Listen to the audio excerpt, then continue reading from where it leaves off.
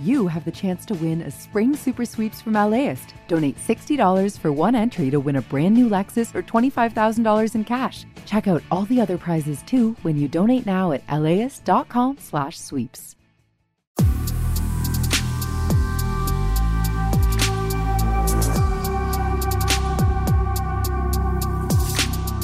Hi, this is Larry Mansell, host of Air Talk on KPCC. Since the start of the coronavirus pandemic, we've had a daily segment on Air Talk devoted to the latest information about COVID-19. As time's gone on, we've looked at vaccines and how the virus and pandemic have affected the lives of Southern Californians. That includes doctors, nurses, epidemiologists, and other medical professionals fighting the virus on the front lines. In each episode of this podcast, we'll speak with one of our experts on the rotating panel of Air Talk guests who will be sharing their expertise with us daily. You can also listen anytime at laist.com, kpecc.org, or subscribe wherever you download podcasts. It's time to get the very latest on COVID with UCLA Professor of Nursing and Public Health, Kristen R. Choi. She's also a registered nurse who practices at Gateways Hospital in Echo Park. Professor Choi, welcome back to Air Talk. Hi there, Larry. So good to have you with us. First of all, just how you're feeling these days about where we stand with COVID-19 and the ever-decreasing number of hospitalizations. Yeah, absolutely. Well, certainly I'm feeling brighter and more hopeful about the future than I was a few weeks ago. It's really uplifting to see our case counts, hospitalizations and deaths all coming down so much here in LA County. And well, I know that there's probably a lot of mixed feelings about the lifting of mask mandates, and that's true for myself as well. I also think it's a signal that we've made progress, and that's a really positive thing to see. Well, and you have qualms about the mask mandates being lifted. You think we still should have that requirement? You know, it's interesting. I think that I'm probably admittedly a bit more of a risk averse person, and also someone that has really seen a lot of the devastation of COVID in healthcare, which can bias you a bit more towards that risk aversion. But I will say, I think a couple of things. One is that I had really hoped that we would have a vaccine for infants and young children before we were at the point of lifting the mask mandates. I know that that's a great disappointment to a lot of parents to have to navigate the world without knowing that people around them are masking for their young children. So that's really the biggest one that I would have liked to see us have that approved before lifting the mandates. There are a few others. I think that the idea, especially of traveling, being on planes without a mask, which we know may be coming up here soon, later this month, those things still give me pause, just knowing about the potential for spreading all kinds of viruses during the course of travel. But, you know, beyond that, I do think that given where our numbers are at in LA County, it's probably reasonable to start thinking about some changes. And does the availability of N95 and KN95 masks make you feel better at all about this? In other words, someone who is concerned and wants to wear a mask when out in public settings has access to these higher quality masks, which, is my understanding, do a pretty good job of protecting the person wearing that type of mask. Yes, absolutely, they do. You know, I still wear an N95 when I go to work with patients. I usually will wear an N95 if I'm going to be traveling on a plane, and certainly having better availability of masks as well as rapid tests has also been a real game changer for thinking about how we move about our lives and reduce our own risk. And speaking of testing, when are the times that you use one of those rapid antigen tests? What point do you find it helpful? Sure. So I may not be totally representative. Right now, UCLA still requires weekly PCR testing for everybody on campus. So I do a weekly PCR test.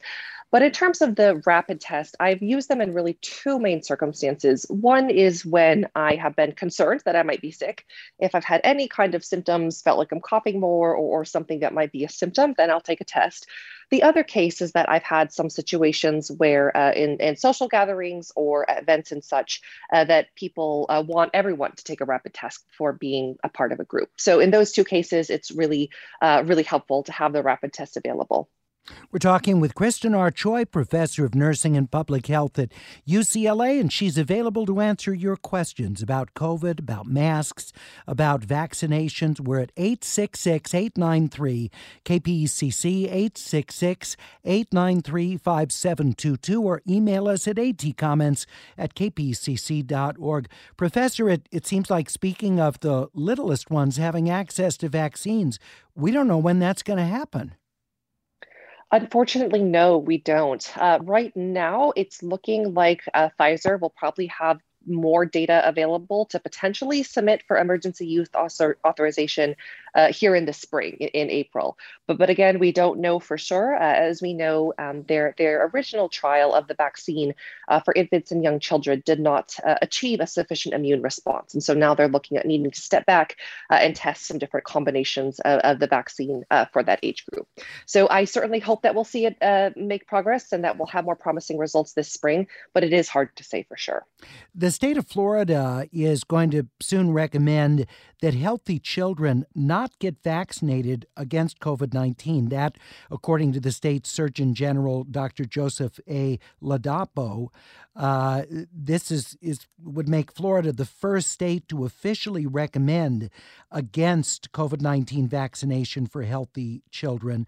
And this, of course, goes against the CDC recommendation, which urges parents to get their kids vaccinated. The agency's website says COVID-19 can make children very sick and cause children to be hospitalized. In some situations, the complications from infection can lead to death. And you know, in the case of Dr. Ladapo of Florida, he cites limited or rapidly waning protection against infection from the coronavirus vaccine in children as a reason against it. Your thoughts about that? Yeah, I think there are a couple of things with this new recommendation from Florida. So first, I'll say that I find this to be quite troubling that a physician and someone who has a lot of responsibility for public health in a large state would give this kind of recommendation. It's contradictory of guidance from the CDC, medical professionals, the American Academy of Pediatrics, and also what we're seeing out there in the data. So it's troubling and disappointing to me that this recommendation came out. I do think, though, it's important to unpack the study that Dr. Ladapo is referring to. So there was a study that came out from the state of New York that looked at the efficacy of the COVID vaccine for children ages 5 to 11. And what they found in that study was that protection offered by the vaccines wanes quite quickly for this age group within a month or so, and it wanes a bit faster than what we see for older children ages 12 to 17. This study also found that there is some loss of protection against hospitalization and death risk for children who are 5 to 11. But in the end, they still concluded that even though there is this waning that occurs, having the vaccine is better than not having the vaccine, and the protection it offers is still quite good, even if it does decrease.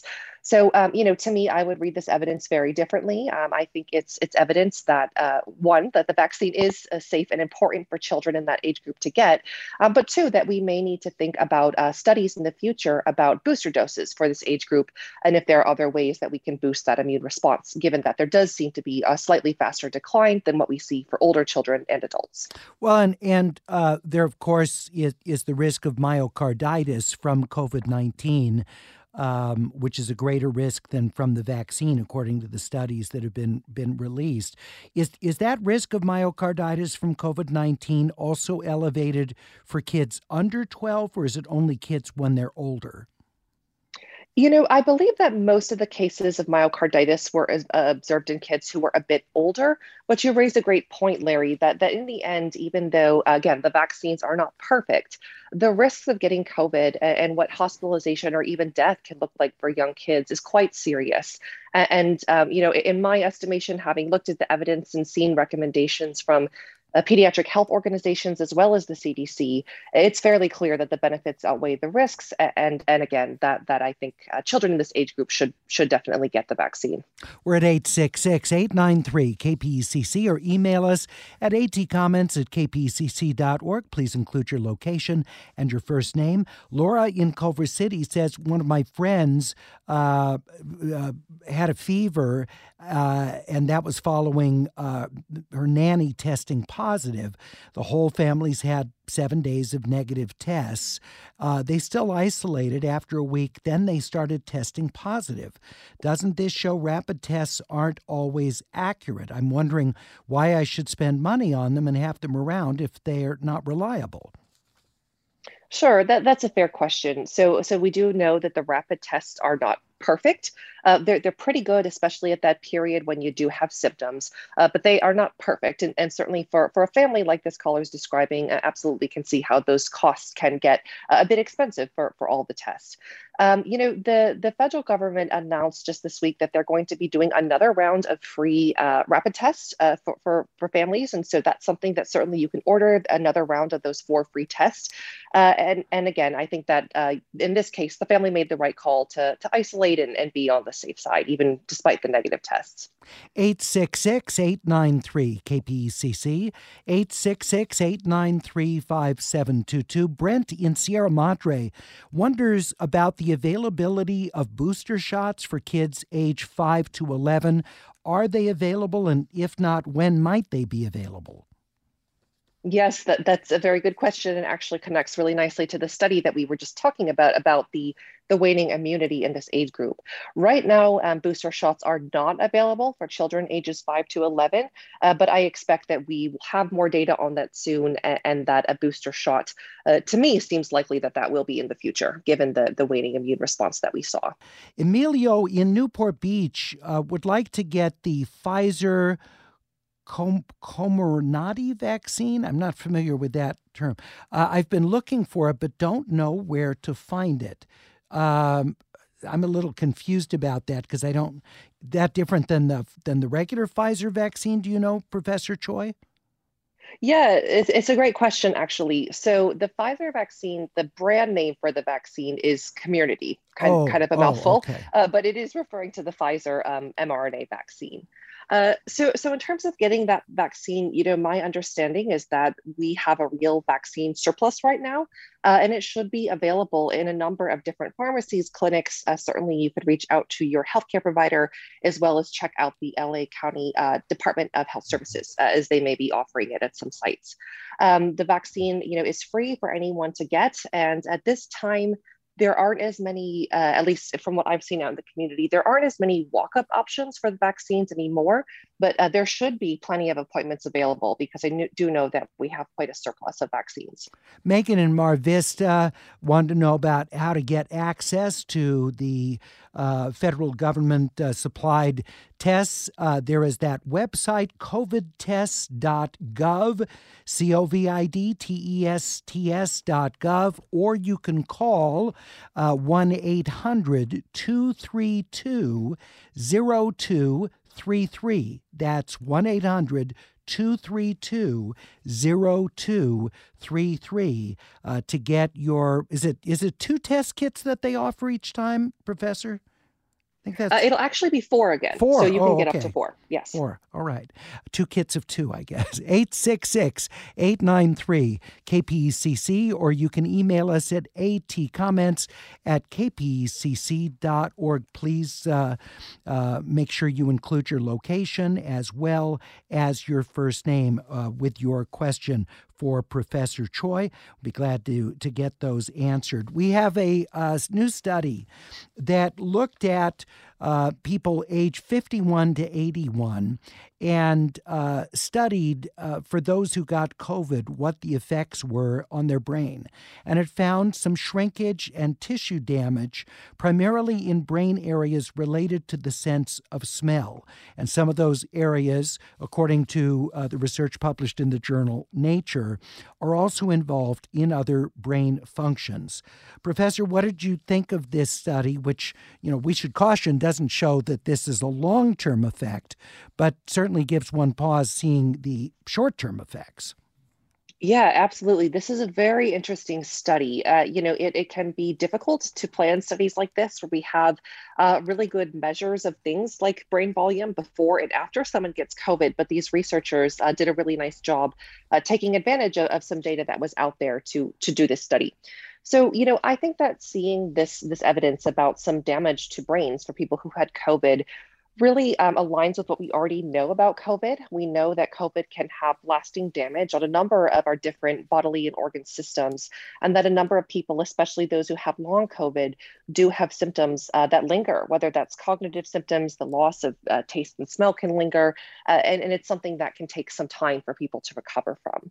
I think with this study, one of the biggest limitations is that we didn't know exactly what their COVID case was like and what symptoms they were experiencing and whether these brain changes we saw were associated with particular symptoms. But again, to my mind, I think this adds to the evidence we already have that COVID can have those lasting effects that can be quite damaging. We have Sally in Seal Beach who emailed, if you have had COVID, what are the rules in testing to make sure you're not still contagious? I ask because it seems some of the doctors you have on KPCC says the antigen test will find COVID in your body even when you're not contagious anymore. How long are you still contagious? Professor Choi, I thought it was the PCR tests because they're so highly sensitive that will still detect COVID even if you're no longer contagious. That's correct, Larry. The PCR tests are quite a bit more sensitive. And I will say that in most cases, they will show that you're negative when you're negative and when you're no longer symptomatic and don't have a high viral load. But there are a small number of people that do tend to still continue to have positive tests, even after their symptoms have resolved and it's clear that they're no longer ill. But that's actually relatively rare. For most people, that's not the case. And so how beneficial then is an antigen test with its lesser degree of sensitivity in determining later on in the course of COVID whether you're contagious or not? The antigen tests are going to be less useful for that purpose. The real benefit of the rapid antigen tests are that one, they're fast. You can get an answer right away. They can be done at home. They don't require you to go to a clinic or to an office visit. And also that they work well, especially for people who might be symptomatic. For people who are concerned about perhaps having lingering testing positive after having COVID for some reason, the PCR test is going to be more sensitive for detecting that. But again, for most people, they will test negative after symptoms have resolved. All right, we're at 866-893-KPECC, or you can email us at atcomments@kpecc.org. Tom in West Hollywood with what's essentially a daily question for us. It has to do with booster and fading coverage from a booster. Tom says, I'm over 65. I was boosted 4 months ago. When is it time to get another booster? Because I've read that antibody levels drop after a few months. Yeah, that's a fair question and absolutely understand why people have this question. Right now, the guidance from the CDC is that people should generally not get a fourth booster dose. There's not really evidence that for most people that it's going to be beneficial over and above that third dose. There are some exceptions, and the real exception is people who might be immune compromised or have serious health conditions that can get that fourth booster dose. But for most of us, we can be pretty confident in the three doses, and right now a fourth booster dose is not recommended. All right. What advice do you have for people who are now starting to go out to things like concerts? We have our Film Week Academy Award preview, our 20th annual one, coming up a week from this Sunday at the Theater at Ace Hotel. We are going to require that people are masked for that event. But any thoughts for people to sort of best practices to try and lower the risk of transmission or getting COVID from going out in the world? Sure, that's a great question. I think the first thing is that we all have to think about our own risk tolerance and the level of risk for ourselves and the people in our immediate lives. If you're someone who lives with people who are immune compromised, people who are older, or young children who aren't vaccinated, then your risk calculus might be a bit different than if you're someone that doesn't come into regular contact with people in those groups. But if you're someone who is, vaccinated, boosted, and you know that you've done all you can to protect yourself, I think it's more a question of just kind of getting used to some changes. I think the pandemic and pandemic life, wearing masks, all of these things have become normal for us. And I think transitioning out of that is something that may take people some time. And so I would say do your own personal risk assessment based on yourself, people in your life, And if you don't feel comfortable in certain settings, taking off that mask just yet, that's absolutely okay. I still wearing a mask in grocery stores, on planes, as I mentioned. I still tend to try to have gatherings with people outdoors or dine outdoors if I can. And certainly there's no harm to doing those things, to just take those extra steps to protect yourself and your family. So true. Thank you, Professor Choi. It's always a pleasure. Very much appreciate your being with us again on Air Talk. Sure. Thanks for having me. Thanks for listening to this episode of COVID in LA. If you'd like to stay up to date with the latest coronavirus news, you can listen anytime at laist.com, at kpecc.org, or subscribe wherever you download podcasts. See you next time and stay safe. I'm Larry Mantle.